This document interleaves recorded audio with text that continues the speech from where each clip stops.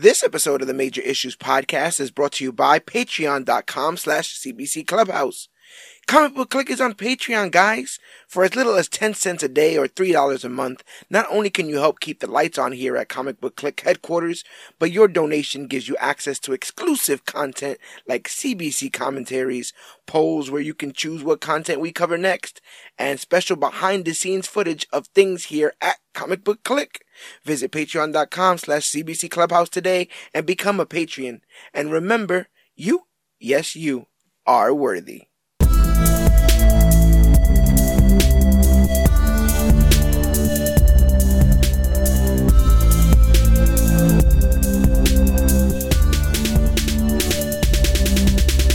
Hello, everybody out there in comic book land. My name is George Serrano, aka The Don, and if you're listening to this, you can only be here for one reason, and it's a brand new episode of the Major Issues Podcast, brought to you by comicbookclick.com. And as always, I am never alone. Sir, can you please introduce yourself?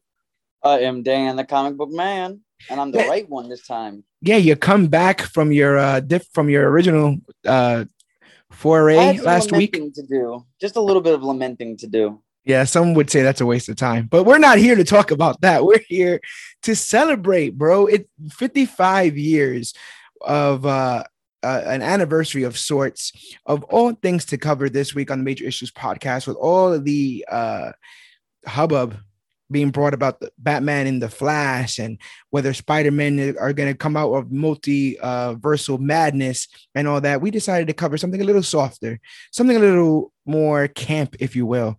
We're celebrating the 55-year anniversary of the release of Batman the movie, the 1966 version, basically a long version of the Adam West Batman TV show. At least that's what it felt like. But yeah, it's like an adaptation in a sense, like like Pokemon the movie. Episodes. Yeah, it's like a Pokemon the movie of the sorts. Yeah, 100%. Now, prior to this assignment, if you will, Dan, the comic book man, what did you know about the Adam West Batman? What was your background with this character, or just that universe in general? I guess it's so deepened inside pop culture that there's no way, even if you didn't watch one episode, there's no way you know nothing of that. Holy gee Willikers Batman, stuff like questions, slangs like that. Or you know how Joker's like, ooh, ooh, like, there's just so much there. Like watching Fairly Odd Parents, for example, Timmy Turner was very much so into the Adam West Batman in a sense. Like they even brought in voice actor Adam West, like to play a fictional version of himself. Same thing for Family Guy. Adam West played a fictional version of himself in Family Guy as the mayor. Yeah, and he was kind of talking in his Batman voice, I guess, if you will, the weird stilted dialogue, very Jeff Goldblum-esque. I guess he predates Mr. Goldblum with the stunted dialogue, but I would say the same. I knew about the pow, zip, and zap kind of like punches and stuff when they did fight scenes. I was aware of the outfit. I've seen the outfit. I've seen the Bat Tootsie scene of Batman kind of, grooving down, all that stuff. All the stuff filmed in the back lot with them running or them in a vehicle I've seen before. And like you said, it's been parodied over and over and over again, to the point that I wondered in watching this if it would just feel like one big nostalgia parody thing. But actually, I think this is like the best version of that, right? Like because this is the one that got aped the most. It just reminds you that this was the start of this. Truly, at this point in time, you had George Reeves' black and white Superman, but that was much more of a grounded, 60s type drama. Like they had their fair share of like campiness, but they really tried their hardest on that. Like if you've seen Hollywoodland, they really tried hard to make a very authentic Superman show in that time. So really, this was all we had for camp.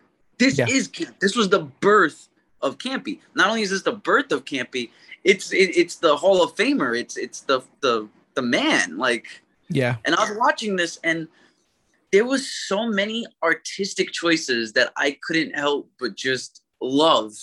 Like, you can understand its place in certain people's hearts. Like I know people that this is like their favorite superhero movie. Right. Like, and you know, grown men obviously in like their 50s and 60s, but this is their favorite like superhero movie, their favorite superhero, their favorite version. And you can see that they really tried to like do something cool here.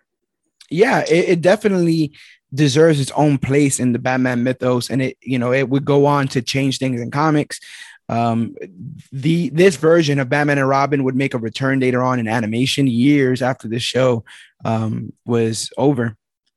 But yeah, Scooby-Doo. Yeah, the main idea though is this film, this 1966 film, Batman the movie, based on the Batman television series. It's actually the first full-length theatrical adaptation of Batman. I don't know if I agree with that. Because there was an actual like a 3 to 6 hour serialized theater release of Batman in like the 40s. It was black and white. But it would be by chapters, right? Like it would be serialized. It would be like binging a show. Yes, in a theater versus you watch 1.5 hours of this, and you got to go back. Or a season of right. So usually those serials like are cut just under the amount of time that would make them a feature film. Like I heard Dumbo. Yes. Dumbo just barely made it at the line of feature film. And I think that movie is like 70 minutes long or something. It's like 78 minutes. It's like an hour, 8 minutes. Yeah. Yeah. So it might. You're at 70 minutes. Like that's probably because that's an hour, 10 minutes. So you're at like just the cusp of feature.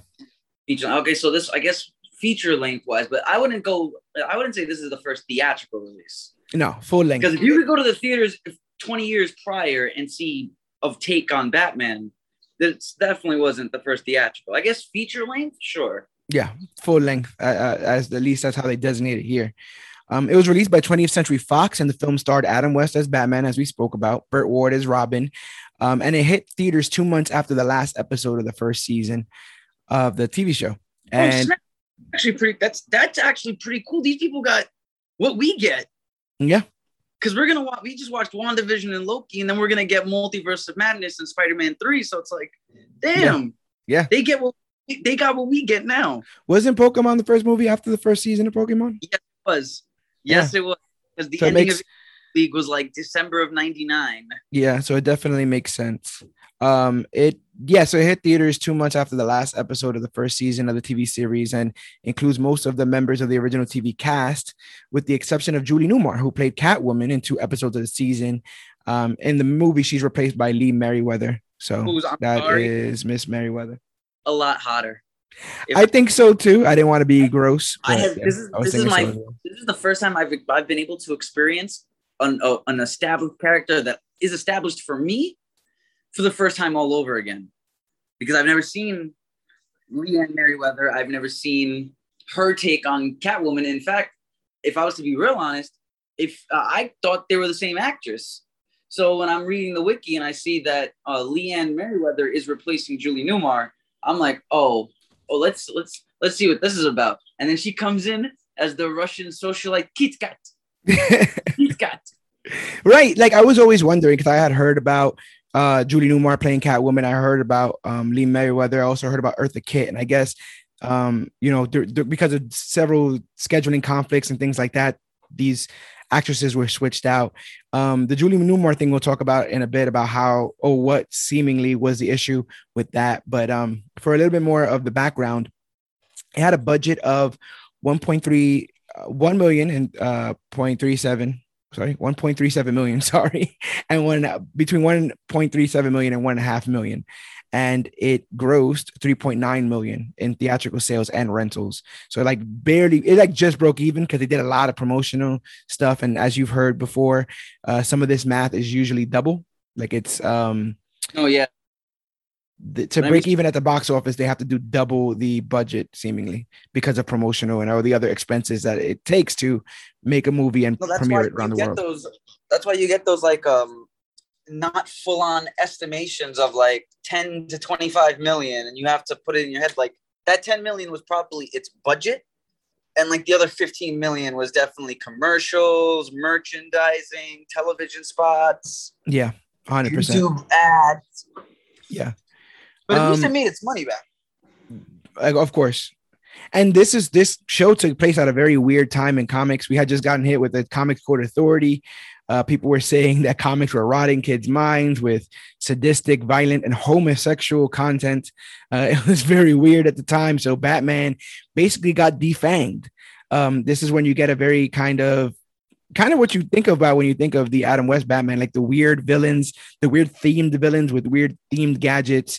If you remember, like the very famous cover of Batman in like different rainbow outfits, like those were his adventures in like the 60s, because they couldn't like mention murder. They couldn't, he couldn't kill villains. I never heard about the Comics Code, the CCA. I remember the first time I heard about it, because it was me looking up the history behind Joker.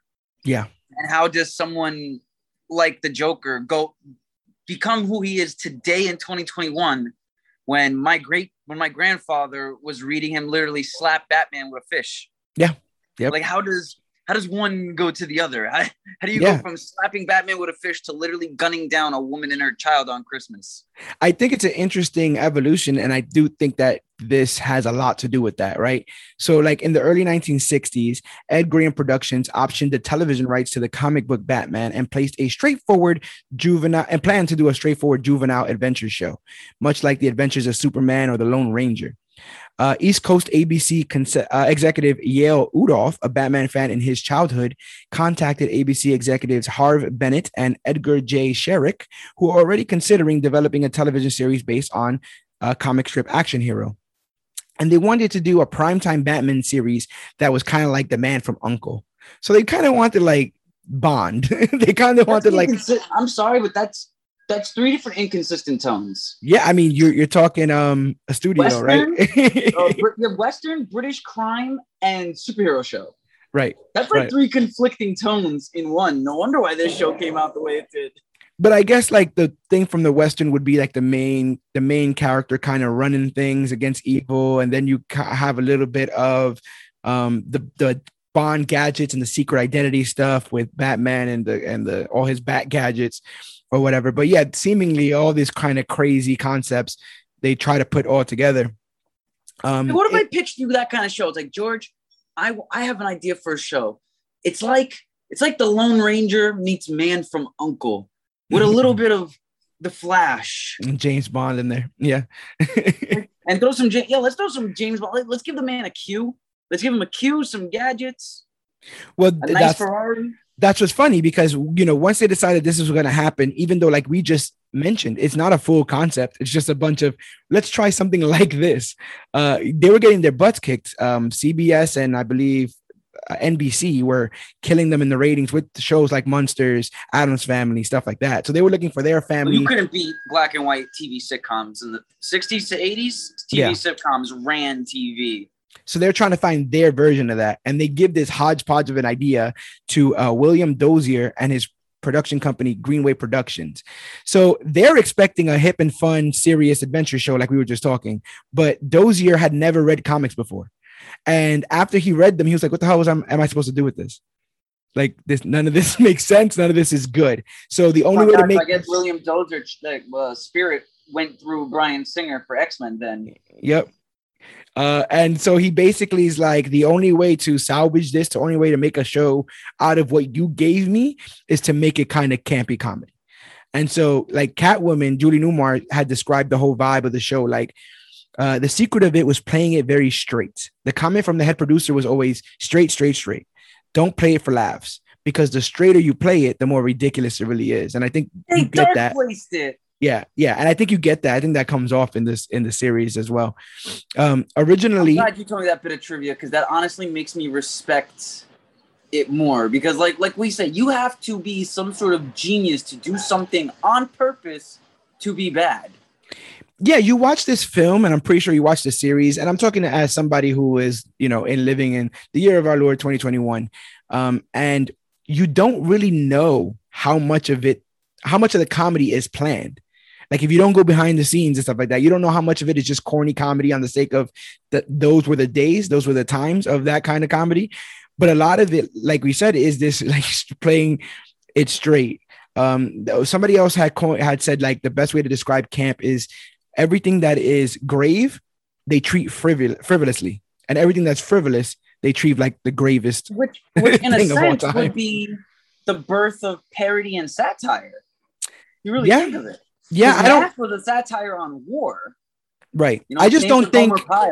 I just don't think the world as a whole had a big enough concept of who Batman was to understand that this was a parody.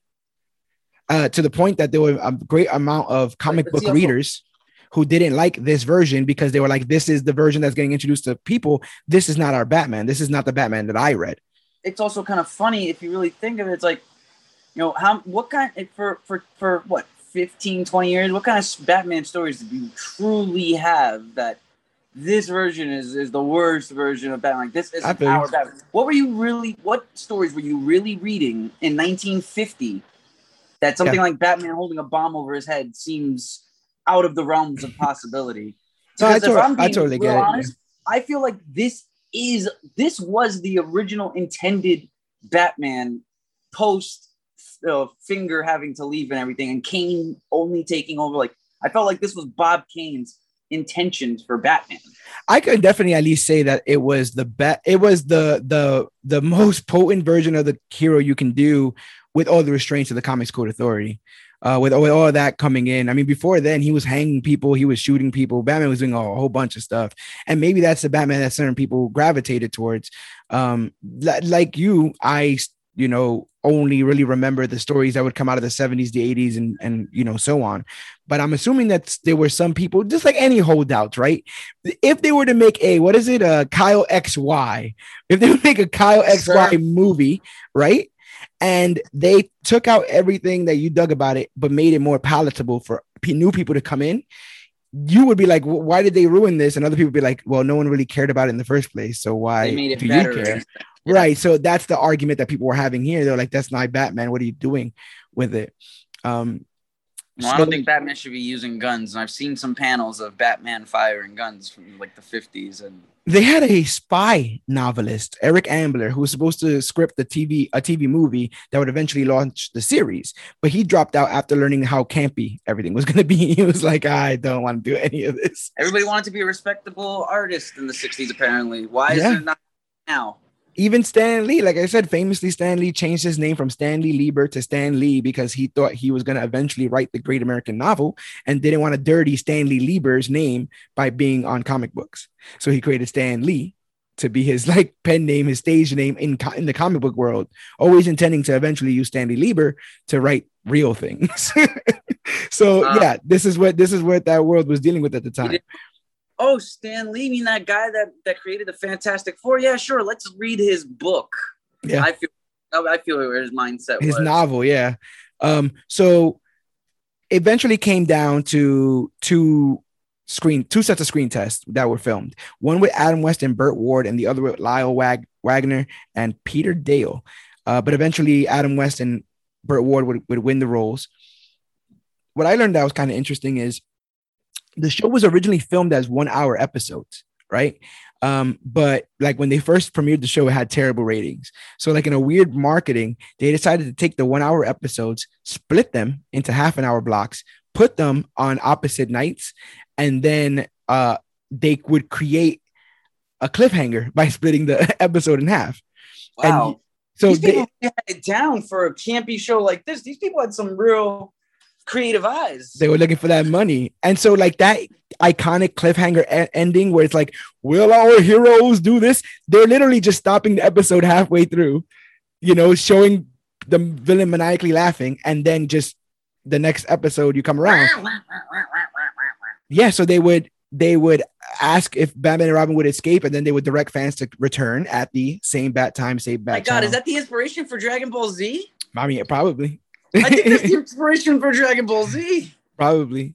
And like you were talking about, like they were really trying to corner the market with this, really trying to find out how much they can squeeze out of it. At their height, this Batman series, swept across America. And like when especially when the series came out, it became a licensing phenomenon. Everything. And you've seen some of this stuff, right? Like lunch boxes, Pez dispensers, toothbrushes, shampoo bottles, compasses, pens, pencils, toys, Batmobiles. Yep. And so Batmobile is probably one of the most highest sold toy in human history. I think more people have bought or owned a Batmobile than they have toothbrushes. right, no, I believe that. And the thing is, reportedly around this time when the series came out, Batman would go on to generate over $70 million in merchandise sales. Jesus Christ. 70 million. And Again, that's 7 million this film was made for 1.5 million. This entire film was made. Everyone was paid. All the vehicles, stunts were done for 1.5 million. They made 70 million in the 3-year run of of this show. So, you know, that little 1 point whatever million that they made back is not even, it's pennies in the grand scheme of things. That's all it is. That's all it is. The meat and potatoes of this whole thing. 1.5 million? Yeah. What? No, I'm saying the meat and potatoes of this thing is the cast. They're the ones that elevate everything. So let's get into them, especially. The cast of villains is way better than the cast of heroes, if I'm going to be real honest. Let's start with our heroes, though. Let's start off with the man, the myth, the legend, Adam West as Bruce Wayne Batman. We find out that William Dozier cast West as Bruce Wayne after, and his alter ego Batman, because he had saw him perform in a Nestle Quick commercial. And in there, he was like a James Bond kind of spy. And so he saw the commercial and was like, yeah, that's the guy I want. Oh my God. Yep. And Burt Ward, formerly known as Burt Jervis, would come on to play Dick Grayson. He was 19 years old when he auditioned for the role. And he started to think like maybe people won't be able to pronounce this Jervis. So he changed his name to Ward, his stage name to Ward, his mother's maiden name.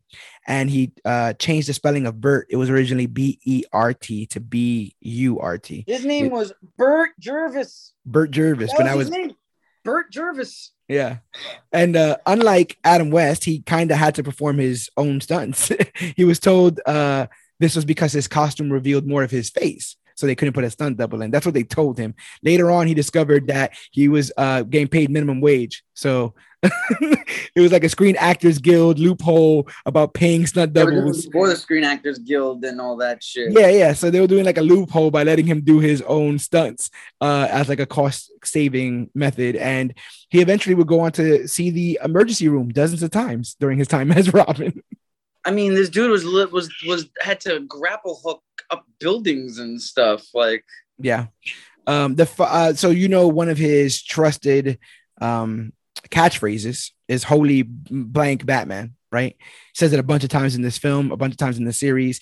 The final tally of every time he's uttered it is 352 over 120 episodes.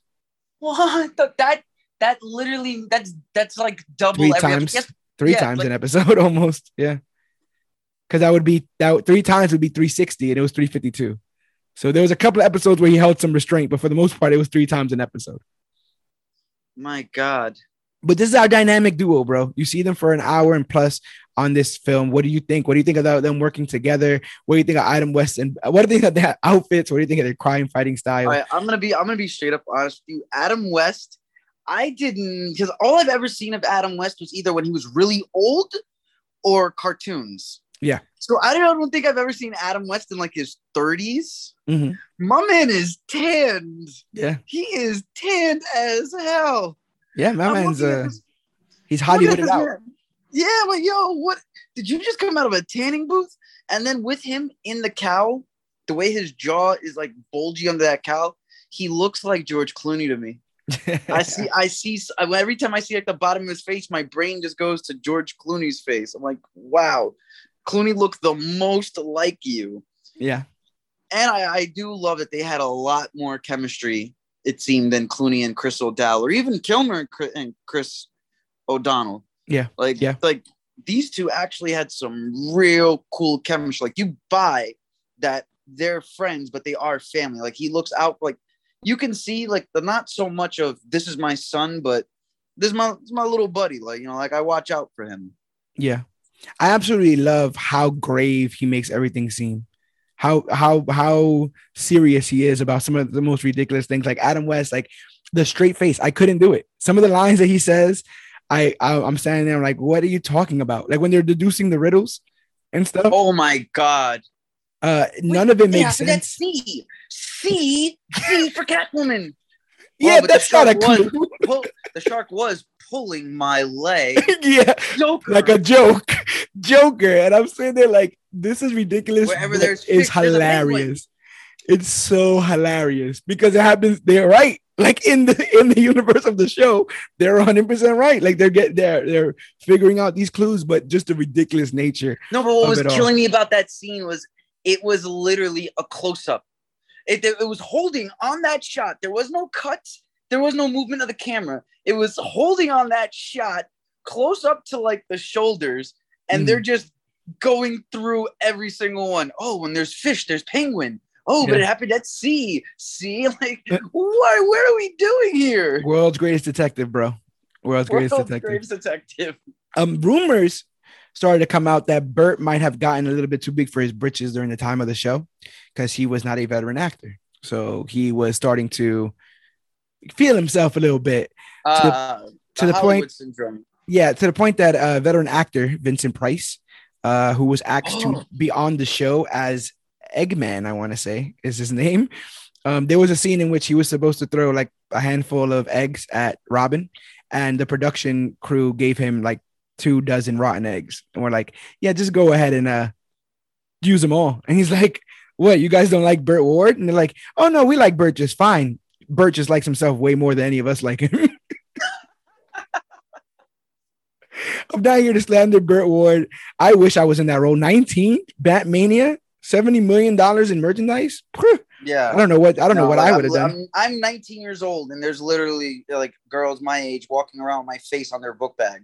Like, are you crazy? And could you imagine that dichotomy? Right, you almost have a like this actor in Adam West who kind of is probably looking at this property like, I hope this makes money so I can go and do better things. And then you have Burt Ward who's like, I'm just happy that I have this. You understand? I'm happy that I have this, and I'm the king of this. That's really all you ever need. This, like 55 years later, and it's still iconic.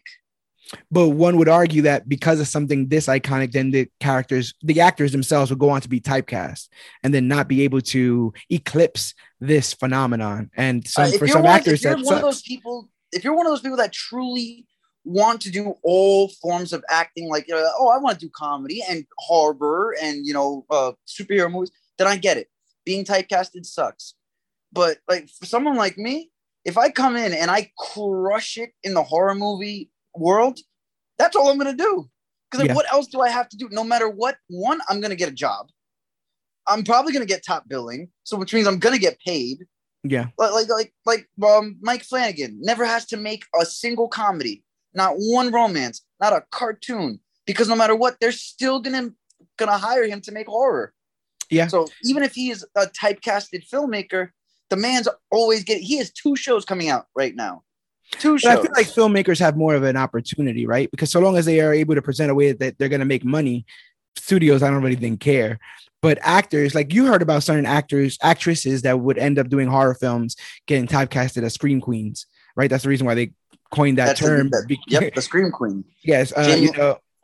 Yeah, like you were saying. And you can end up getting, Jamie Lee Curtis, you can end up getting stuck in these rotations. Now, to take a little bit of a tangent, I was watching a conversation between 2 veteran wrestlers, Stone Cold Steve Austin and Mick Foley, and they were talking about the Hell in a Cell match with The Undertaker. And Mick Foley was talking about how he used to be annoyed that was the only match that anyone ever asked him about. He's like, I've done so much and I continue to do so much, and it always ends up being about that. But he ended up having a moment of clarity and realizing that match would go on to live longer than him and Undertaker ever will. And in that solace, he did accomplish what he initially wanted to do, which was create a moment that was going to stay with people the same way he saw Jimmy Snuka jumping off the cage and it stood with him.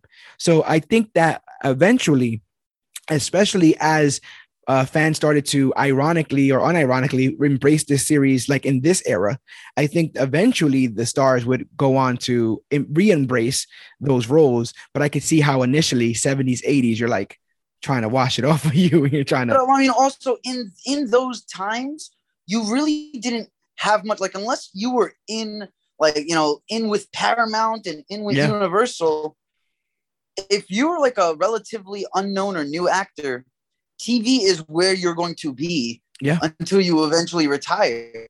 and most people never see the silver screen. Right. Most actors and actresses of those days only stood to TV. Look, Julie Newmar wasn't even in the Batman theatrical. Right.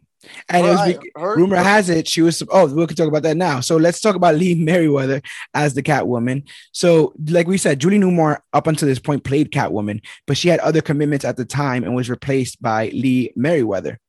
According to a bunch of different sources, she was going to be in like this parody of a French novel, and it eventually did not end up getting finished. So she got booked for this. Couldn't do Batman, then didn't do the other film. And anyway, but according to her like biography special, Catwoman: Her Many Lives, Newmar was unable to reprise her role because of a back injury. But yeah, she just scheduling and trying to do this other film and then this stuff. But we do get Lee Merriweather as Catwoman. I think she does fantastic. I think she does a great job in the role. I like that she's constantly purring. Like everyone is just turned up to 20 in this. Oh yeah, she always has like a black cat around her. She's always meowing and purring. she has fixed claws on her gloves. One of the funniest scenes was when we finally get the introduction in the beginning of all four of our main villains. She's holding up like a small black cat, and she's like, eat them. yeah. Throws the cat, and they're all in the corner. You have Penguin, Joker, and Riddler in the corner, like, oh, get that cat away from me. Yeah, three seemingly maniac murderers, all afraid of this black cat. But they cause bad luck, and who knows? Maybe the cat's bad luck is what caused these villains to fail. I think that's just the white cat's propaganda towards the black cat. I wouldn't be surprised, Jim Cat rules and all that stuff. But what did you think of Catwoman's, like throughout the history of this character being portrayed, there's always been like a sultry nature of this character, a seduction of, Batman, if you will. What do you think of the whole like Catwoman Batman plot in this, where she's like just seducing him to the point of capture? No, it's literally chef's kiss. When there's a scene where they're trying to kidnap Bruce Wayne just to use Bruce. They don't know he's Batman. Yeah. So Kit Kata is on that date, and they're literally sitting in the classic dining area with the table, and they're sitting across from each other.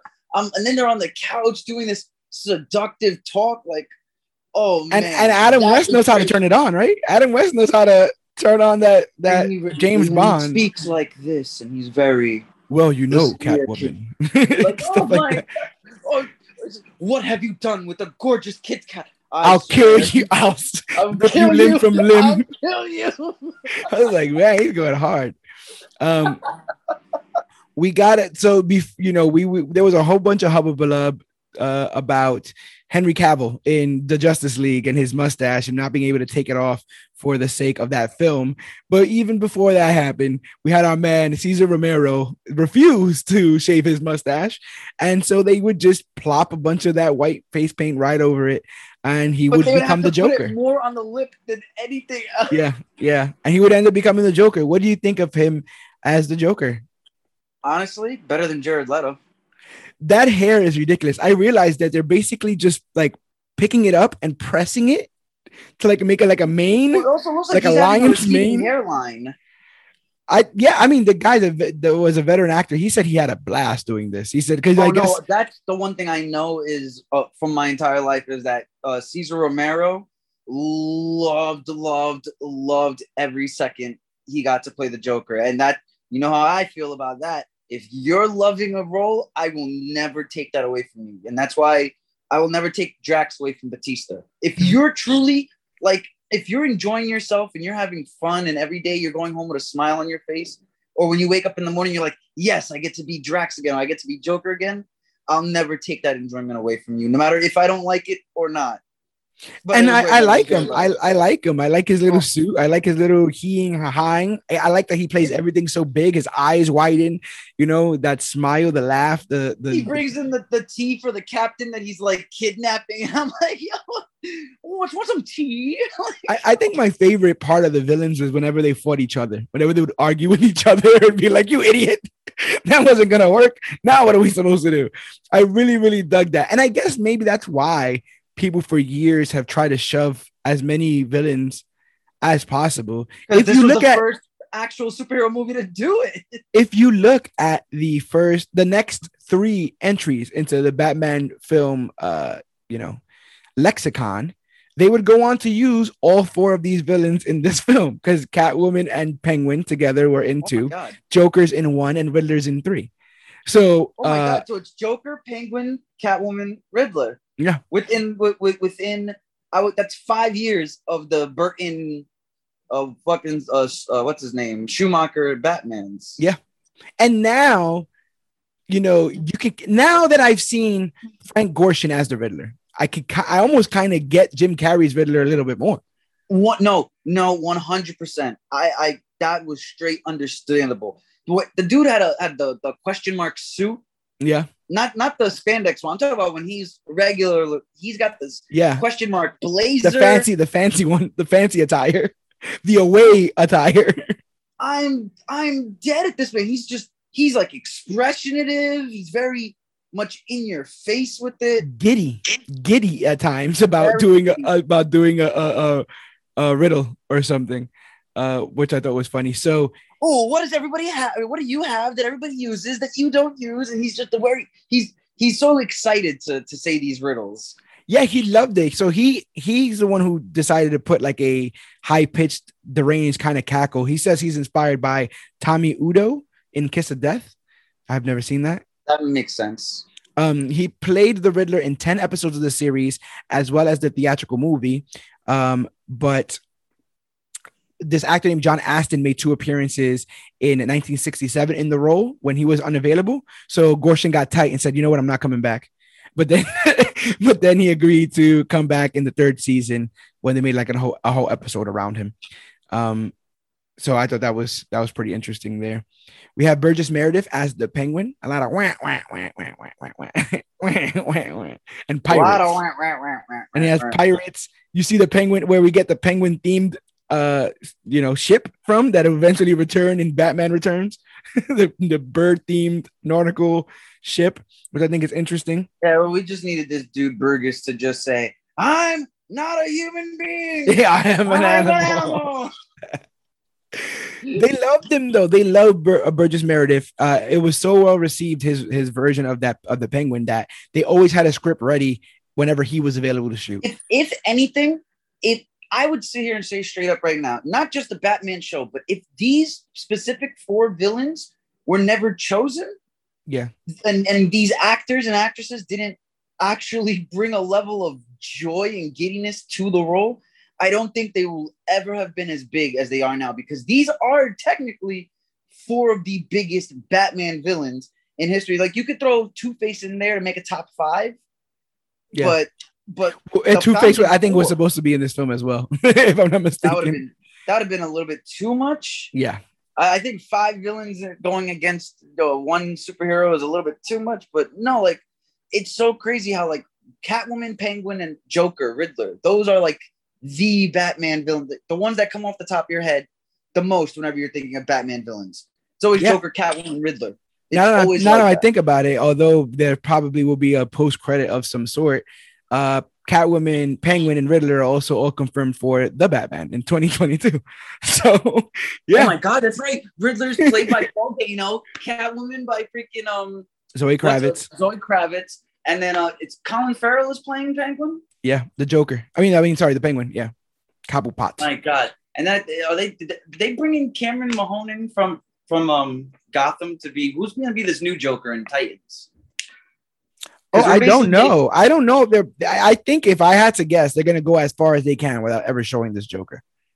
They did it in season 1. I want to say they had a Joker sighting in season 1 when Trigon had melded all their minds. Remember, Joker beats up Batman, kills him seemingly. Oh no, Batman kills Joker, throws him off a building, and he lands on a cop car, and we only see his body. So I'm thinking they're gonna go as far as they can with the character without ever actually having to show him.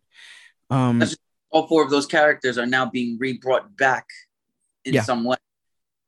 Yeah, the Penguin and Joker are tied for the most appearances on this show, and Penguin will actually go ahead and have a cameo on an episode of The Monkees. So that's funny. Oh my God. when people talk about that laugh, when people talk about the wah, wah, wah, wah, wah, it turns out that laugh was created because Burgess Meredith hated cigarette smoke, but they demanded that this character always keep this cane in his mouth, smoking cigarettes. And so whenever things would get to thing, he would actually like yeah. Get the hell out of here. That's not a laugh. That's him coughing at the smoke. Yeah, I think. And then he just would make the sound, and then they just tied it all together. So now he just does it. But yeah, it would be like, yeah. You look and you see billows of this cigarette smoke in his mouth, and you can think if he doesn't smoke cigarettes or like to smoke cigarettes, all of this got to be very weird and uncomfortable for him. So I thought that was funny. Alan Napier plays Alfred Pennyworth in this. Another fun fact: Alfred was actually dead in the comics at the time. They had killed him, but the popularity of that much of a villain. Yeah, the popularity of the character would see him end up returning in late 1996 or 1966 again. Killed off and brought back. Like, I think every single character in comics history has been killed at one point and brought back. Got to make $1 and got to make $1. It's also been said that Alan Napier's name was the inspiration for Jack Napier's Joker in 1989. So there's another little fun fact there. I can see that my head went when I heard Alan Napier. Yeah. Neil Hamilton played Commissioner Gordon and played the character in all 120 episodes of Batman. And the last little bat fact, and it's a sad bat fact, is with the death of Adam West on June 9th of 2017, just 4 years ago, Burt Ward is now the only surviving main Batman cast member. Yeah. He was in Crisis on Infinite Earth back in December of 2019, so that's kind of sad that. Oh yeah, he was. They did have him. He said, "Holy something, Holy red skies" or something, Batman. Yeah, he was standing in the middle of the street, and all of a sudden, just something passes right by him, and you see big old Burt Ward. Yeah, Burt Jervis. Are you ready to get into this madness of a plot? Let's get into this madness of sorts. All right, so. First of all, we get the credit sequence in the beginning was very long, and it was like dedicated to all like the lovers and the dreamers or something like that. I don't know what that was about. Like every color, different spotlight and stuff like that. That was pretty cool. Very stylistic.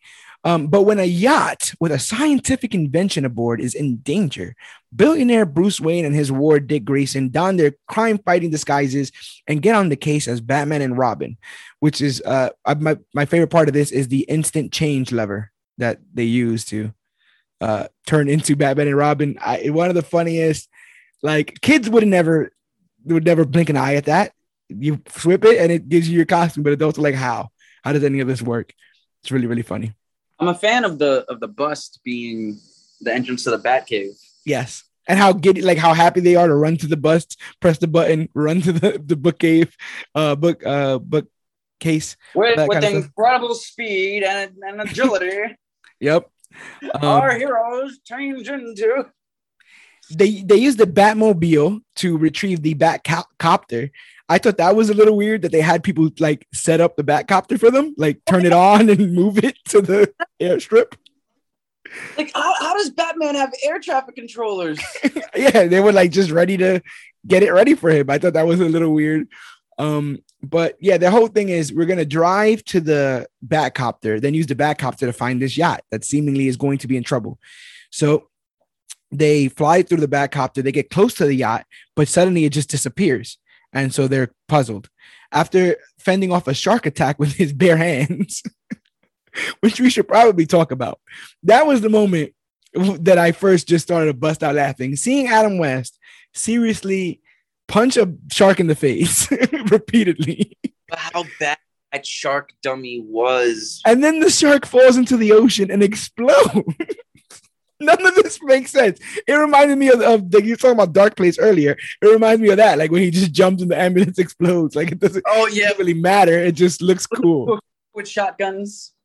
Yeah, this is also where you get that very famous joke of the shark repellent that I think has been parodied in everything at this point. There is not one instance where that shark repellent hasn't been brought up. Because it's the height of absurd Batman gadgets. Like, why would you always have that on you? I mean, seemingly it's useful, like in this moment. Called oceanic repellent. It's oceanic repellent. That was the name of it. They go and they had like a whole clip, like a bunch of ocean repellent. Yep, and he just sprays it in the shark's face, and then this is not even the only exploding water animal in this film. We'll get to that later. An off-camera murder of a porpoise, if you will. But they get away from the shark, and the world's greatest detective and his boy Wonder hold a press conference denying the disappearing yacht and the exploding shark, so they don't worry the public. Once the dynamic duo is alone with Commissioner Gordon, they deduce that it was all a plot by the United Underworld to lure Batman into some sort of trap. While Batman doesn't know why, he suspects that the ship's Commodore Schmidtlap, I kept thinking of Schmitty's, Commodore Schmidtlap is in trouble, and if he is indeed being targeted by the Underground, he's being targeted by the Penguin, Joker, Riddler, and Catwoman. Speaking of which, Penguin, Joker, Riddler meet Catwoman and discuss the next level of their plan, and it is revealed that they're holding Commodore Schmidtlap hostage without him knowing by pretending he's still on a vessel at sea, which was like, that's got to be the dumbest guy in the world, right? They just have like he was window. So head in the clouds. He's just like, smelling the ocean, just smelling the ocean. Man's head was so in the clouds. They had to keep giving him tea, and every time he would go, Joker would have to give him the tea, and then he'd be like, "Why? You look sick. Are you getting enough sunlight?" And it's like, "Oh, I'm just down here working all day." It's like terrible, but no one's questioning anything. With him out of the way, they had their hands on his invention, a dehydrator that can turn humans into dust. This was all done incredibly artistically, Dan. I don't know if you noticed, but like scenes shot with these criminals, were filmed at a Dutch angle, and it was intentional. I know you're gonna bring it up. I know, because I was trying to ignore it. It was intentional though, Dan, because it was meant to show that the four villains were crooked. You understand? It's nuance. Because they were on a boat, so there was. I mean, that works as well too. But yeah, nuance. So we have our villains, we have our hero, we have our evil plot, our evil plan. It's all coming together. In the Batcave and using bleeding edge technology, Batman and Robin learn that the yacht was really a holographic projection coming from a buoy. By bleeding edge technology, it was basically like a big magnifying glass that Batman was like, yeah, I think that's what he's like, it couldn't have moved fast unless it wasn't really super there. Fine bat grade. My man had bat 4K in the 60s. What is it? Oh my God. What's that trope of select and expand or whatever? Zoom and enhance. Zoom and enhance. That's a select and expand. That's the off-brand version. But yeah, like zoom and enhance. Select and expand. I'm gonna start using that. Yep. Select and expand cliche. Using the Batboat, they head to the site where they saw this projection coming from and are targeted instantly by the United Underworld, who are in a penguin-shaped sub near them. Turns out the Batboat was built especially for the film by the Gastron Boat Company. In exchange for their cooperation, the producers agreed to hold the film's world premiere in Austin, Texas, which is where Gastron has its headquarters. A lot of people shaking hands and making deals in this film. So much politics for a Batman film. By the way, when I was taking notes for this, I realized that they got their money's worth out of all the money they put into all these vehicles. Each one of these vehicles has like a 20-minute glamour shot of it, like either going through the air or going through the ocean. And these are all practical, so I could see why. Like all this stuff was dangerous and real.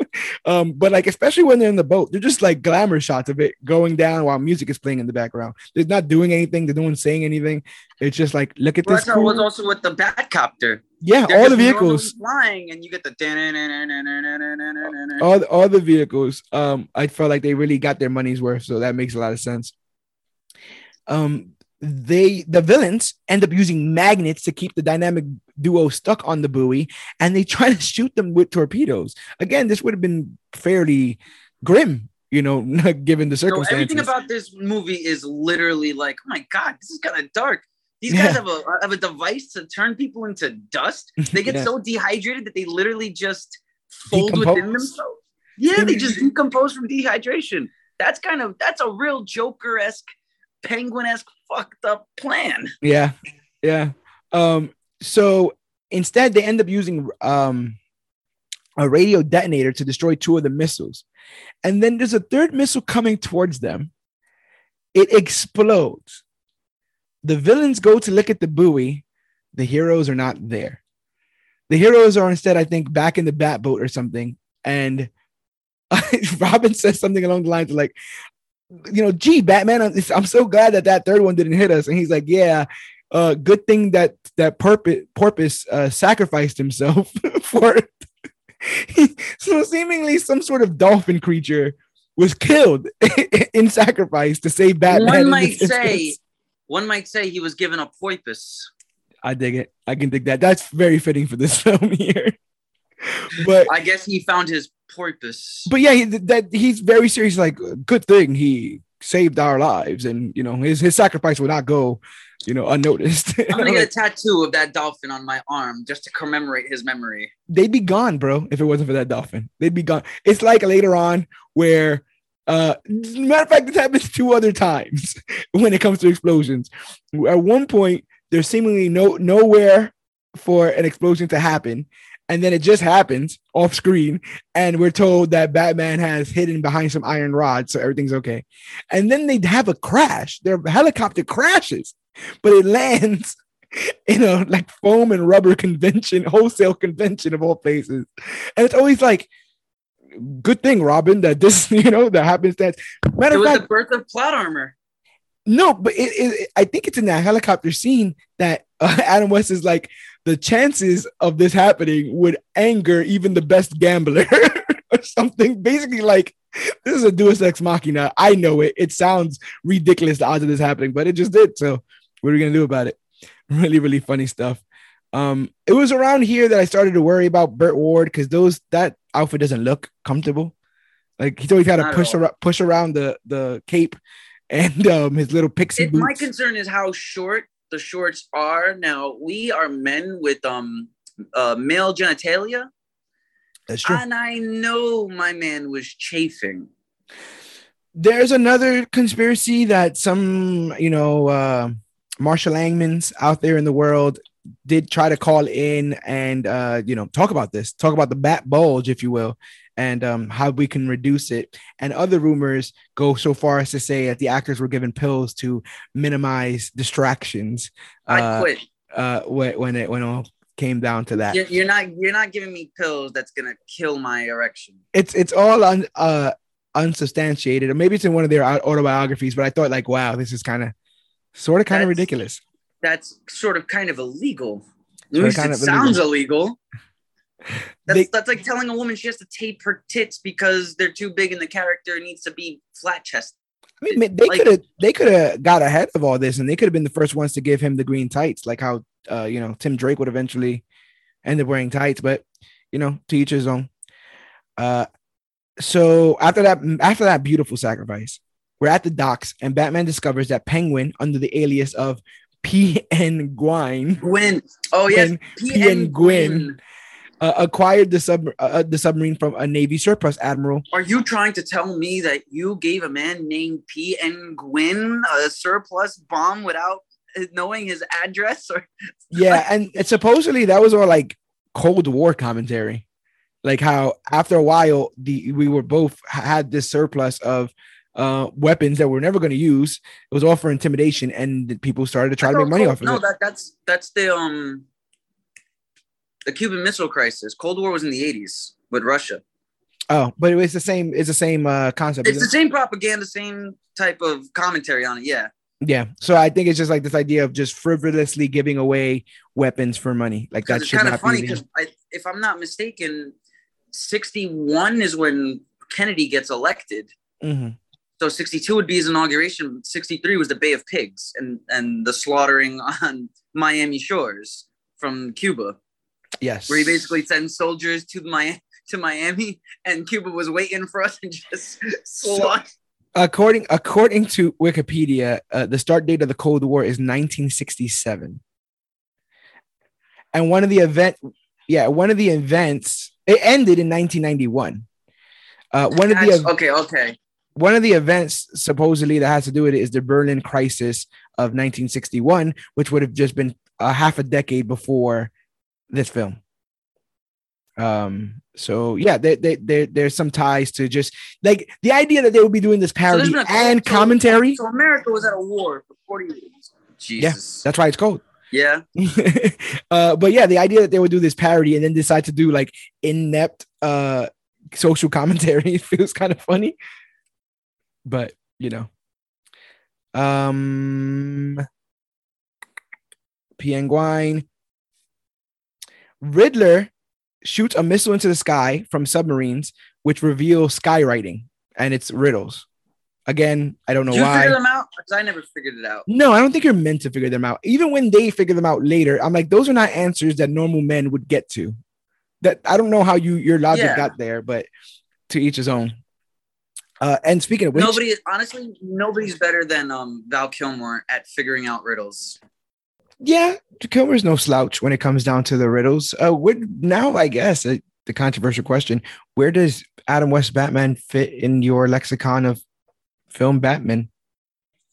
Now, if I had to be real honest, I think this might be I'll put him in my top 3. Honestly, that's bold. I think this is one of my favorite Batman because if I was to break down, let's use the Socratic method for a second. One, he brings an iconicism to that character.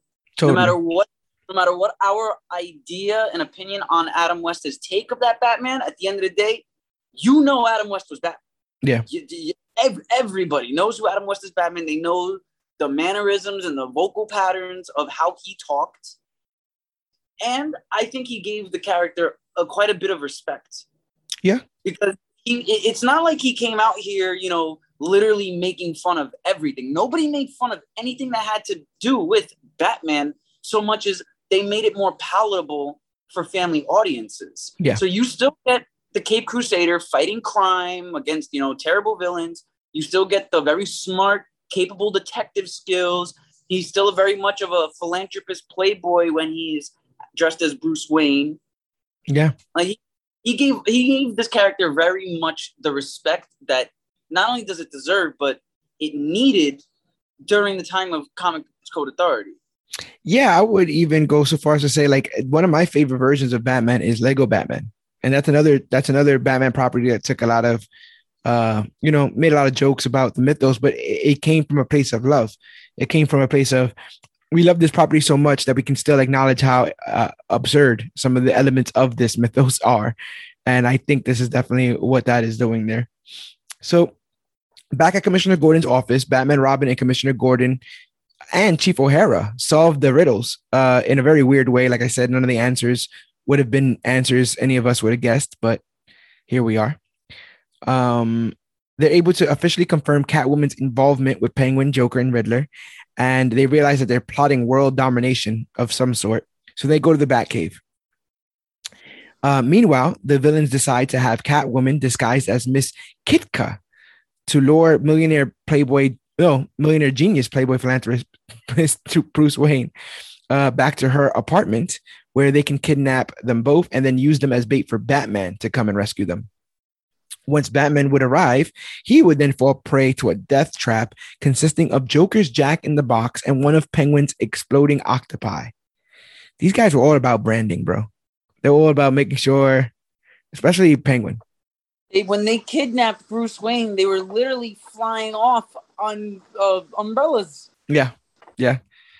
I like seeing him light his cigar or cigarette with the flame umbrella. That was pretty cool.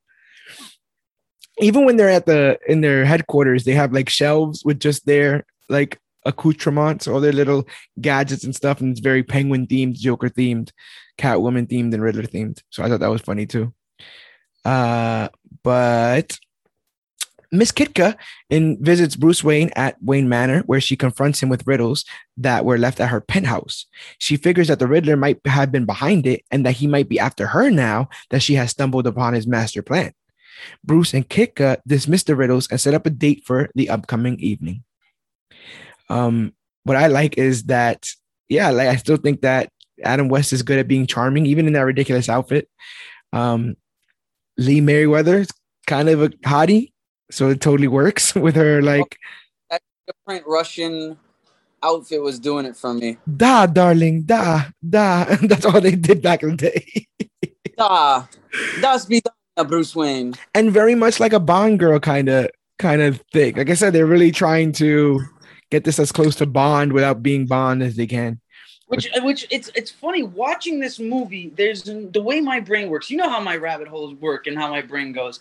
There's no way that this movie wasn't taken as inspiration for a lot of parody comedies that we've gotten, especially in throughout the 90s and early 2000s. I mean, this movie, there's so much of Austin Powers that reminds me of this. Yeah, I actually think it's like a Russian nesting doll of sorts, where you have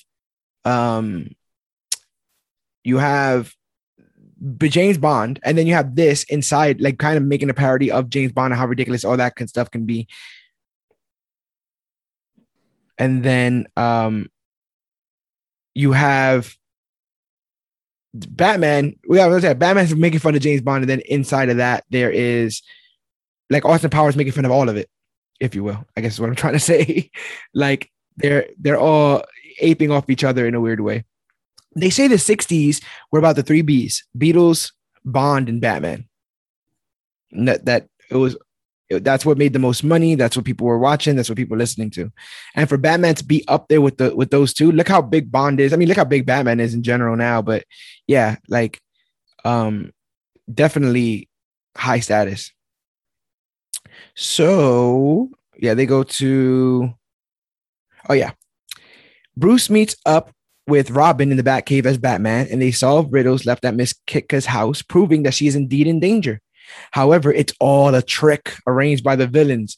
Bruce and Kitka go out on a date later that evening, and Alfred and Robin keep close watch from the Batmobile via the micro TV bat scanner.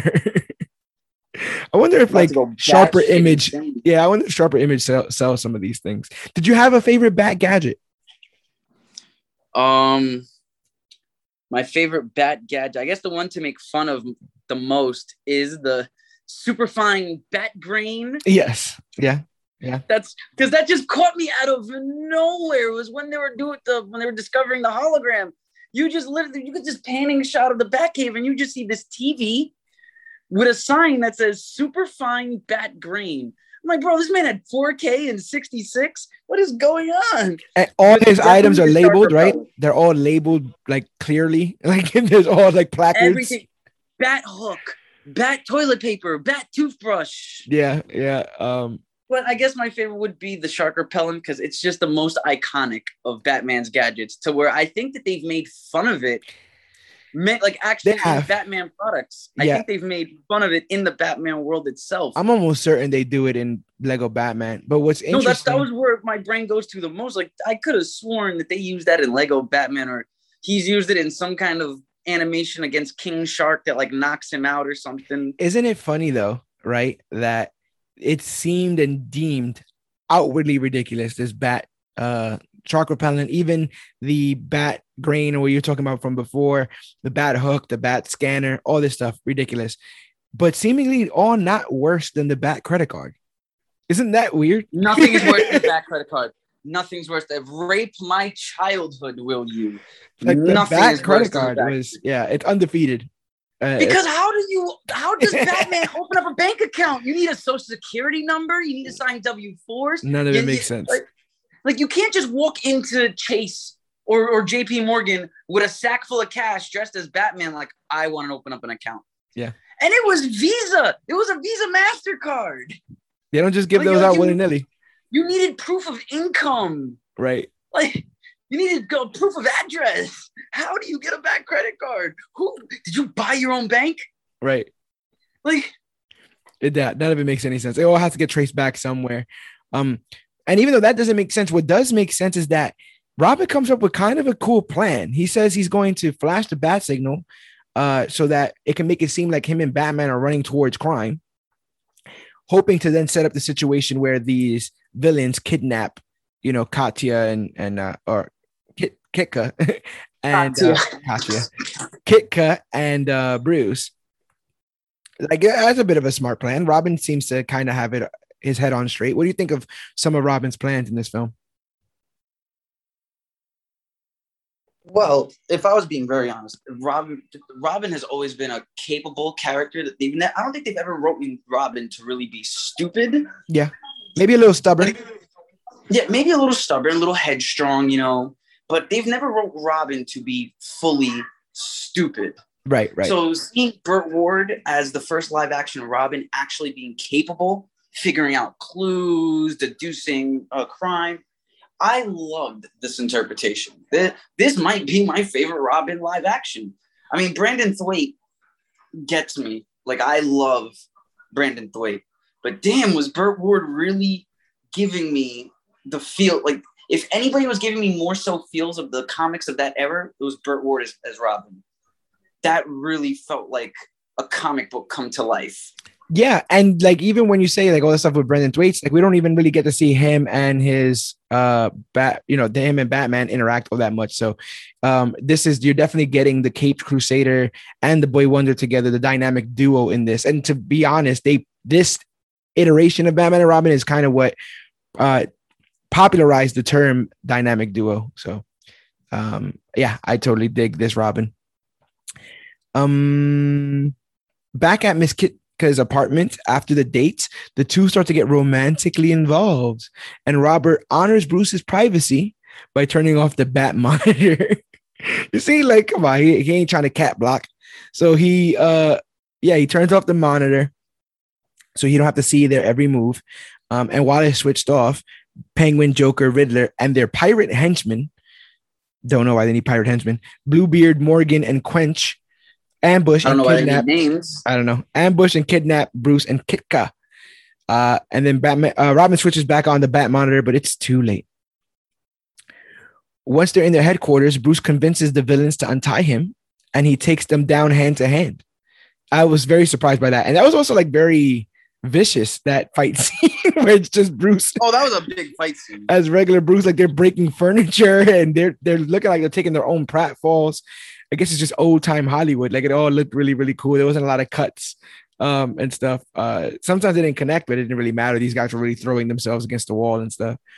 And the best was every time a punch was thrown, you hear the bam, bam, bam, yeah, bam. Like he can't find Kitka because Kitka's Catwoman. He doesn't know this. He can't find her, but he escapes anyway and swims. Greatest line delivery in the history of anything. I have never cracked up more at hearing Batman say, "I swear I'll kill you. I'll kill you all. I'll tell you limb from limb." Like, oh my God, Bruce, getting out of control. Bro, I am crying because it's like I said, like a lot of this stuff is the blueprint. Because that just reminds me of Bruce Wayne in the Batman '89 going, "Come on, you want to get nuts? Let's get nuts." Right. Right. And that's the thing. That's another instance of them having seemingly Batman dead to rights, but they don't know he's Batman. So Bruce has to do something to get out of the situation and then return back as Batman. And that's literally what he does. He escapes and swims all the way to Commissioner Gordon's, where Robin is waiting. And then they go home, put their clothes back on or their costumes back on and go back to the villain's lair because now they're going to go as the heroes. But knowing the authorities are on their way, Penguin creates a plan to trick them. When Batman and Robin arrive at the lair, they notice a bomb is left for them. Batman does his best to dispose of the device, but everywhere he turns, there's innocent bystanders, including like a family of ducks, a marching band, some nuns, children. So hilarious. Like the bomb, he's doing this for like 5 minutes. Like the wick on this bomb is taking forever for it to blow up. And that's when you get the iconic line, "Some days you just can't get rid of a bomb." Yep. One of the greatest lines ever. And ironic, just can't get rid of a bomb. Ironically spoken, but he manages to toss the bomb off screen, and Robin thinks that he's dead, but he just pops up. He's like anything that happens off screen, he enters the frame and goes, "Luckily, so now he's gonna explain it for us in exposition. Luckily, there were some iron bars here, and that's what shielded me from the explosion, Robin." And again, no one questions it. And I have to just once again bring up the fact that this stuff is the blueprint because that's the second time that a ridiculous bomb scene has happened in Batman lore, with Robin being able to pick up like a 2-ton mega warhead and like Oh, push yeah. it into the river outside of the circus. Yeah, I in remember that Batman now. Forever. Yeah, because he was gonna blow up the whole circus. He was gonna blow up the circus, and he lit all four of the entire Grayson family literally picks up this giant nuclear warhead on a swinging cable meant for humans, levitate. How did they get the There bomb? really Oh, is no they good did place show to them get rid getting of the a bomb bomb. in there too, though. Yeah, but yeah, like they just keep running into this situation where it's who's manufacturing these big explosions. Suddenly Penguin shows up in disguise, in a disguise that doesn't really fool anyone, including Batman and Robin, which is very odd because as soon as he shows up, he's like, wah, wah, wah, I'm Commodore Snitlap. And they're like, no, you're not. You're the Penguin. He's like, no, I'm the Commodore. And they're like, we'll see. But first, we're going to take you to our super secret Batcave to find out whether or not you are the Penguin. I'm like, what is going on here? Man has many people in his Batcave. Yeah. He gains access to the Batcave, and he's like, I just need to get a drink of water. So I'm just gonna step over here. And while he's doing this, Batman's still like, Penguin, we know it's you, so don't try anything tricky. He's like, I don't know what you're talking about. And as he's saying all this, he's rehydrating his men in the background. And all of a sudden, 5 goons just pop up rehydrated. Seemingly, he dehydrated them at one point. He called them guinea pigs earlier on. We saw. One of the best parts of this film is that each villain had like a different plan. Like each villain was coming at this from a different angle. They were all wrong. They all seemingly didn't work. But after every villain would fail, another villain would go, well, we're going to try my plan. And this is Penguin's plan. You put the goons in there, dehydrated, you rehydrate them. They basically kill them. And then you don't have to worry about them moving forward. The issue was, unbeknownst to him, he rehydrates them with hard water that is used to deal with some of the Batmobile's atomic waste, and it causes. Still know what hard water and soft water is. This movie's just not helping me.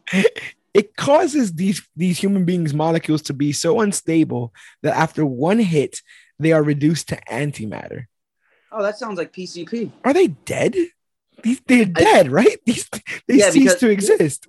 No, the reason why they would be dead is because in science, no matter what, you can't destroy matter. Right. Like particles still count as matter. Like your most minute cells in your body is still matter. You can't actually destroy matter. Right. So when you're antimatter, you cease to literally exist. You are no longer in this realm of existence. I actually popped because I was like, oh, like antimatter is a callback of sorts, right? Like antimatter is, antimatter. Well, at this time, we wouldn't deal with the Crisis on Infinite Earths. Ultimately, to give us the anti-monitor, antimatter, this was that's what I'm saying. This was like the birth of the anti-life equation. Antimatter. Batman and Robin put the Commodore in the Batmobile.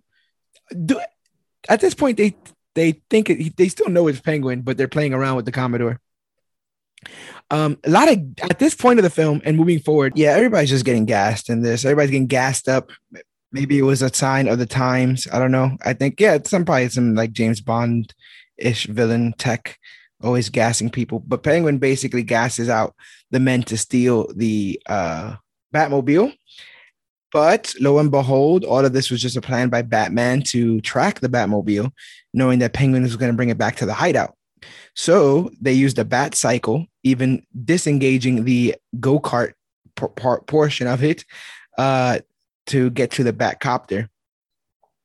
Riddler ends up firing one of his skyrocketing missile riddle things, and it hits the Batcopter, causing it to crash. Luckily, Batman and Robin survive because the copter lands on a foam rubber convention, of all things, wholesale. Which I love. We just have to talk about that for a moment again, because I know the fans are going to get really annoying with me because all I do is I see this movie and I find elements that were in other either Batman products or products that were inspired, that this stuff was inspired by. Mm-hmm. This is the second time in a Batman and Riddler-esque movie that the Riddler has shot down Batman. Yeah. And he always getting shot down because he gets shot down in Batman 89 as well by Joker with that big gun or whatever. No, that's right. With the big gun, he shoots him down. Mm-hmm. I guess the bat planes and bat copters are not really all that. I guess they're pretty formidable if you really think of it. They end up figuring out the riddles, and instead of like taking another vehicle, Batman says that they should run on foot because they're in top peak physical fitness or whatever, which was also pretty hilarious. We find out that the villain's plan is to use Schmidt-Lap's invention to dehydrate the United World's Security Council members. And then with those world leaders gone, they would use the dehydrator to hold the entire world for ransom. I think $1 billion per head of the World Security Council. You know, they didn't really think that plan through, because just because you're getting rid of the leaders doesn't mean you're getting rid of our military. Right. But I guess they assumed that no one would be able to call upon the military with the leaders gone. That's weird, because the Secretary of Defense is not a world leader, but he still is in charge of the military. Right. We also get some like vague allusions to is it Reagan in this? Nixon? One of those two. It can't be. If this is 66, then it would be Lyndon Johnson, because with the two dogs. I thought that was maybe it is Lyndon Johnson. Well, I think Kennedy was, because Eisenhower was 53 to 61, and Kennedy was only 61 to 63. Mm-hmm. And his vice president had to take over after he was shot at the grassy knolls. So yeah, 66 would be Lyndon B. Johnson. Yeah, it is. To 69. Yeah, so maybe to Lyndon B. Johnson, they did some parodying, I guess, of they end up arriving too late. The Security Council is already dehydrated and turned into piles of dust, which were then collected. The villains escape upon gassing again the building's guards and fleeing in their submarine, but not before while the heroes are running, which leads me to this moment where they're running to go stop these villains. Robin says, "Holy marathon, I'm getting a stitch, Batman." And Batman says, of all things, "Let's hope that it's a stitch in time, Robin, that saves the 9 members of the United World Security Council." Very weird. Hilarious, though. But that's also one of, I once again, tell me that this doesn't remind you of the Dean Lerner scene when he's riding on the bike. The way Dean Lerner is riding on the bike with the background. Yeah. Tell me that's not the Batman and Robin running scene. There's a lot of that. They'll show the boat and in the actual ocean, and then they'll show them obviously in front of a screen and stuff. That happens a lot with all the vehicles, all the Bat vehicles in this. Our heroes follow this up in their Bat boats, and to avoid torpedoes and missiles, they jam the signals and send out some Bat charges. Robin uses a sonic charge weapon to disable Penguin's submarine and forces it to surface. That's when we get a third act worthy fist fight with everybody just fighting on this ship. Notable moments including Batman saving a cat, a sword fight between Batman and Penguin, Robin punching the Joker while they're both swimming around, and Catwoman pushing Batman into the water. Although our dynamic duo come out on top, Batman is heartbroken to find out that his true love, he just met this woman a couple days ago, his true love, Miss Kitka, is actually Catwoman. He finds this out because Miss Kitka / Catwoman trips and falls down, and literally her mask falls off while she's trying to escape. Of course they did that. Of course they did that angle. So, why wouldn't they? So he realizes that he's been duped, and he sheds a single tear, but he still makes Robin cuff her before calling in the Coast Guard. The real Commodore Schmidt-Lap shows up, and he accidentally breaks the vials containing all of the powdered council members, and then, sneezes on them, mixing and scattering all the dust all together. So now what the hell are we going to do? What we're going to do is we're going to talk about the fact that this dumb Commodore Schmidt-Lap just literally just dusted all of the world leaders. Yeah. Thanos They're style. gone. They're never coming back. That's it. It's an antimatter gun. It's like seemingly, but back at the Batcave cave, using an elaborate filter, Batman and Robin are able to separate all of that mixed dust. And then Robin requests to leave the dust the way it is, though. So they're like, why even separate it? Leave it the way it is. This way, all the races will mix, and then the world will be a better place. If we can pick and choose what parts of the human we keep, what parts we don't. Who said that? You showed me an interview of there was a Ted Nugent or someone from Rush. You showed me an interview of a guy that literally said the world would be a better place if we were all just mixed. Coffee babies. It was Lemmy from Motorhead. Lemmy from Motorhead just wanted the world to be coffee babies. We should all be coffee babies. But yeah, Dick Grayson's like, if we have a chance now, we can actually mix up all this stuff, and there'll be obviously less overt racism. So because Dick Grayson ends racism. No, because his request is denied. Batman says mortals shouldn't tamper in these matters, so they decide that they're not going to do that. So they keep them perfectly separated as is, and they rehydrate them. But funnily enough, they get the mixed race kind of thing anyway, because somehow, some way, when they're rehydrated, they're not speaking the language that they're from the country that they're from. Everyone's speaking a different language. So everyone's arguing in all these foreign languages and not the language that they know or that they speak. But Batman doesn't really care. He's like open and shut case. And he says that he hopes that these mixing of the minds would do more good than harm. That's what, even though obviously people are not in their right bodies or in their right minds. And then he's like, let's leave inconspicuously. And by that, he means climb out of the window and rappel down the side of the building. We see all the countries of the United Nations rejoice because, everyone's back to being rehydrated, but they're kind of baffled because of everybody speaking different languages. As the world celebrates that success, Batman and Robin climb out of the window of the United World building into an uncertain future. And that is the end of Batman, the movie, 1966. We can talk legacy. Like I said, again, both actors seemingly were typecasted after the fact. One of my favorite little inside jokes is that Adam West was cast in Batman the Animated Series in the Grey Ghost storyline, where the Grey Ghost was a villain who was a former TV star and couldn't get past the shadow of that Grey Ghost character that they created, which is pretty interesting.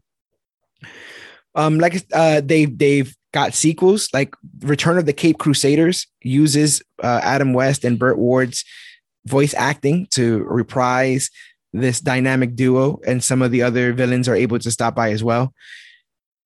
And I think they also did like a Two-Face movie not too long ago with some of these characters as well.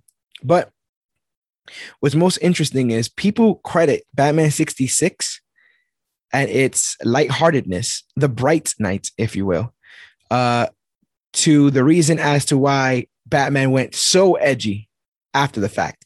Frank Miller ends up creating Dark Knight Returns, puts Batman in all black. That's when you start with the whole, there's 215 bones in the human body, and I know how to break every single one. You get that really surgical, wartime, militant soldier Batman with the rifle and all that kind of stuff. You get that from Frank Miller's Dark Knight. Years later, Batman 89, completely black from head to toe, besides a yellow emblem and a yellow belt. And the edginess that has come with Batman ever since is seemingly placed on the foot of this and its show. Oh, look at Death in the Family. They literally killed off Robin. Yeah, all of this is said in that area of mindset. All of this is said to be a response to comic readers hating this version of Batman. And I think, like I said, eventually, I think, but the thing is, I think now, 10 years from now, we will end up appreciating Jared Leto's Joker. You know what I'm saying? It's going to be like one of those kind of deals where we need some distance from it, and it can't be the most important thing going on in our lives right now. And at one point, you got to assume that some of these readers, Batman was the most important thing going on in their lives.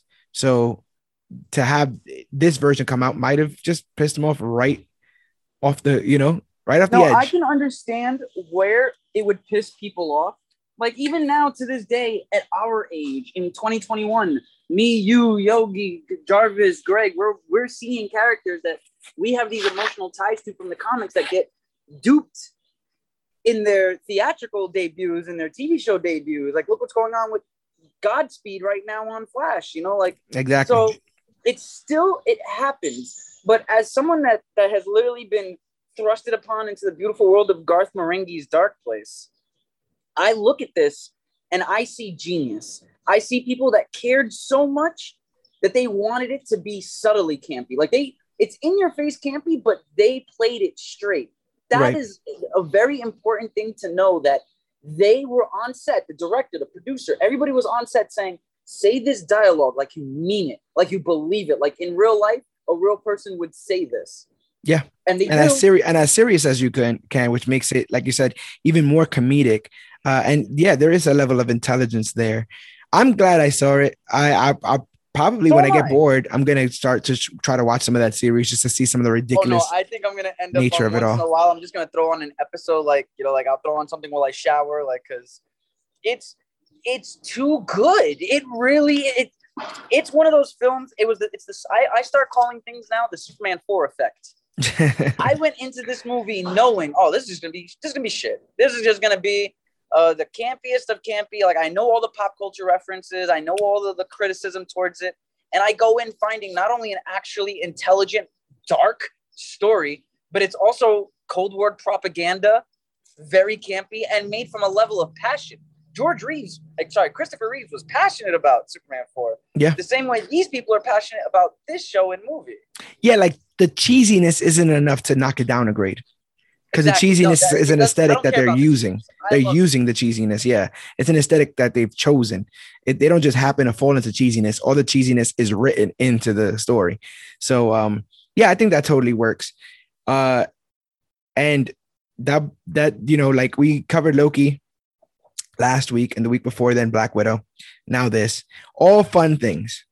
Thank you for enjoying the fun portion of the Major Issues podcast. Next week, when we return, we will be covering Suicide Squad, the Jared Leto version, the introduction of cinematic Harley Quinn, and more, and all of that. We'll get to that. But thank you guys for listening so much for this episode. It was fun tackling this 1966 Batman on the 55th anniversary. This will come out on the 28th, but the actual film came out on the 30th. So just days away from this 55th anniversary. And I wouldn't be surprised if so it's July 30th, 1966. Yes. Yeah. Nice. So I wouldn't be surprised if like all of a sudden you start seeing a bunch of different people covering this film, going back, talking about what they like and what they don't like. But again, I think it was ahead of its time. 100%. I'm calling it right now. Next week, Caravan of Garbage. It's gonna end. It'll end up on the Caravan of Garbage next week. And if it ends up on Caravan of Garbage, everybody, I called it. I know my boys. I called it. We'll see. But the only way to see is to make sure that you're here every single week listening to the Major Issues podcast. We've come out every Wednesday.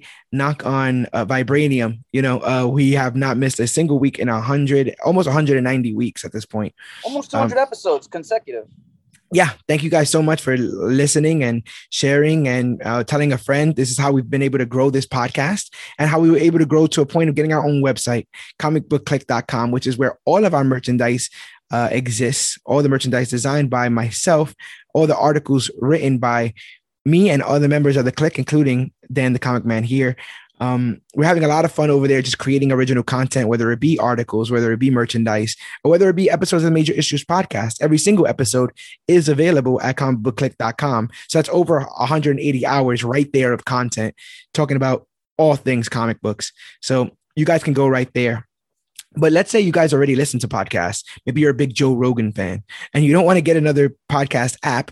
Luckily, we're available wherever podcasts are found. That's Podbean, Stitcher, Podcast Addict, the Apple Podcast app, TuneFind, YouTube, Spotify.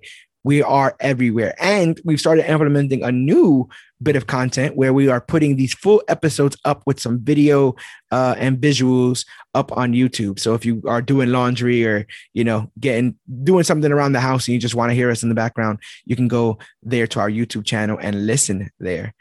Main thing we want you guys to do is be able to communicate with us. Tell us what you like and what you don't. We want to hear about defend Suicide Squad before next week. We'll read your take right here on air. And you can do so by going to facebook.com/comicbookclick, Instagram at comicbookclick, or you can use the hashtag comicbookclick to talk about the newest, hottest, latest, and greatest things to come to comic books and comic book media. We're also at Major Issues CBC on Twitter, sharing the dankest memes, podcast schedules, and comic book news as we see it. As we see it, we print it, and we've been having some really, really cool engagement and traffic across all of our social media. All those links are in the show notes, as well as the link to help us monetarily. You can help us keep the lights on here by going to patreon.com/CBC Clubhouse and just giving us for as little as a dime a day, 30 cents or $3 a month. You can help keep the lights on here, keep us well fed. It's getting harder and harder to read all this, watch all this, We're completely malnourished at this point. So I think people just help me out. Go to the Patreon. Like a dime a day can literally get me a piece of candy, and that's just enough to settle my stomach. Ooh, piece of candy. No, totally. And yeah, we thank you guys for all the support. If you guys can, for like I said, $3 a month, we can be your subscription service, giving you exclusive content and all things here at Comic Book Clique. We got some big things coming up and coming your way, so make sure that you are paying attention to all of our socials and the Major Issues podcast. Lastly, for completely free, you know what's free? Word of mouth is free. You telling other people about the Major Issues podcast is free. You telling people about our fun memes on our social media, all of that's free. And we would love for you to do that. Tell a friend to tell a friend, or why don't you rate and review us on iTunes? It's the quickest way for us to grow as podcasters and find out what you like and what you don't. If we get 5 stars, we'll be recommended to new listeners, which will grow our audience even bigger, possibly grow our Patreons even bigger, our support even bigger, and the headquarters even bigger. We don't ask for much. Just like. You know what? At this point, don't even comment. Just like and subscribe. You don't have to leave a comment. I know how people are with, very nervous and very off-putted to try and email someone, reach out. Like, I know I get very scared when I want to reach out to YouTubers I like. So just leave that like, leave that subscribe, and we're all friends in this. We're all friends together. Totally. So yeah, even when you leave a review on iTunes, you don't got to put your name. You can put whatever name you want. You don't even have to make an excuse as to why you gave us 5 stars. You just give us the stars and leave it be at that. Who do you have to explain yourself to? Nobody. So don't even worry about it.